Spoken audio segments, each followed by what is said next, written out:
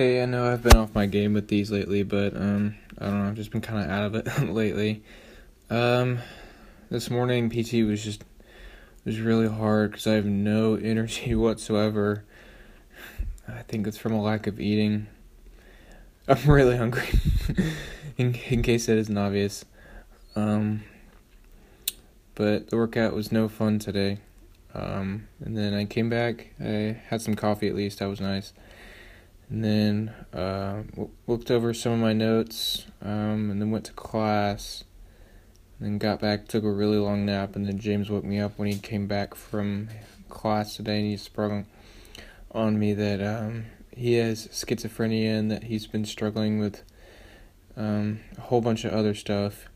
And this was after I tracked him and called him out eventually, because it looked like he was gearing up to end his life, and that's not something I'm ready to talk about yet. But I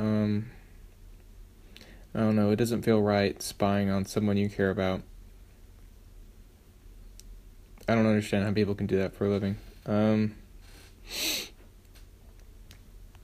So I made him call his mom, and we got him an appointment at White Creek. The counselors at White Creek or whatever, for Friday. I don't know if it's going to be soon enough, and I feel like shit for leaving on Wednesday. I don't know. I just feel really lost right now, and I feel completely alone, dead in the water, and I feel like I have nobody, and everybody I'm close to is just withering away and dying, and I don't know. I just feel really weak. These past couple days have been really hard.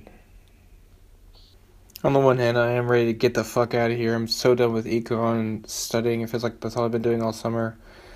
I'm getting really, really excited for the school year and just signing the fucking ring contract. That's all that's been on my mind lately. It's driving me crazy, and I really just want to see you. And I've been thinking about a lot what we talked about and did on our last date, and there's a few things I'd like to talk with you about. Just a few questions that I have that need to be cleared up. You're not in trouble or anything, we need to talk. I really miss you, Lindsay, and I can't wait to see you in a few days. I love you very much.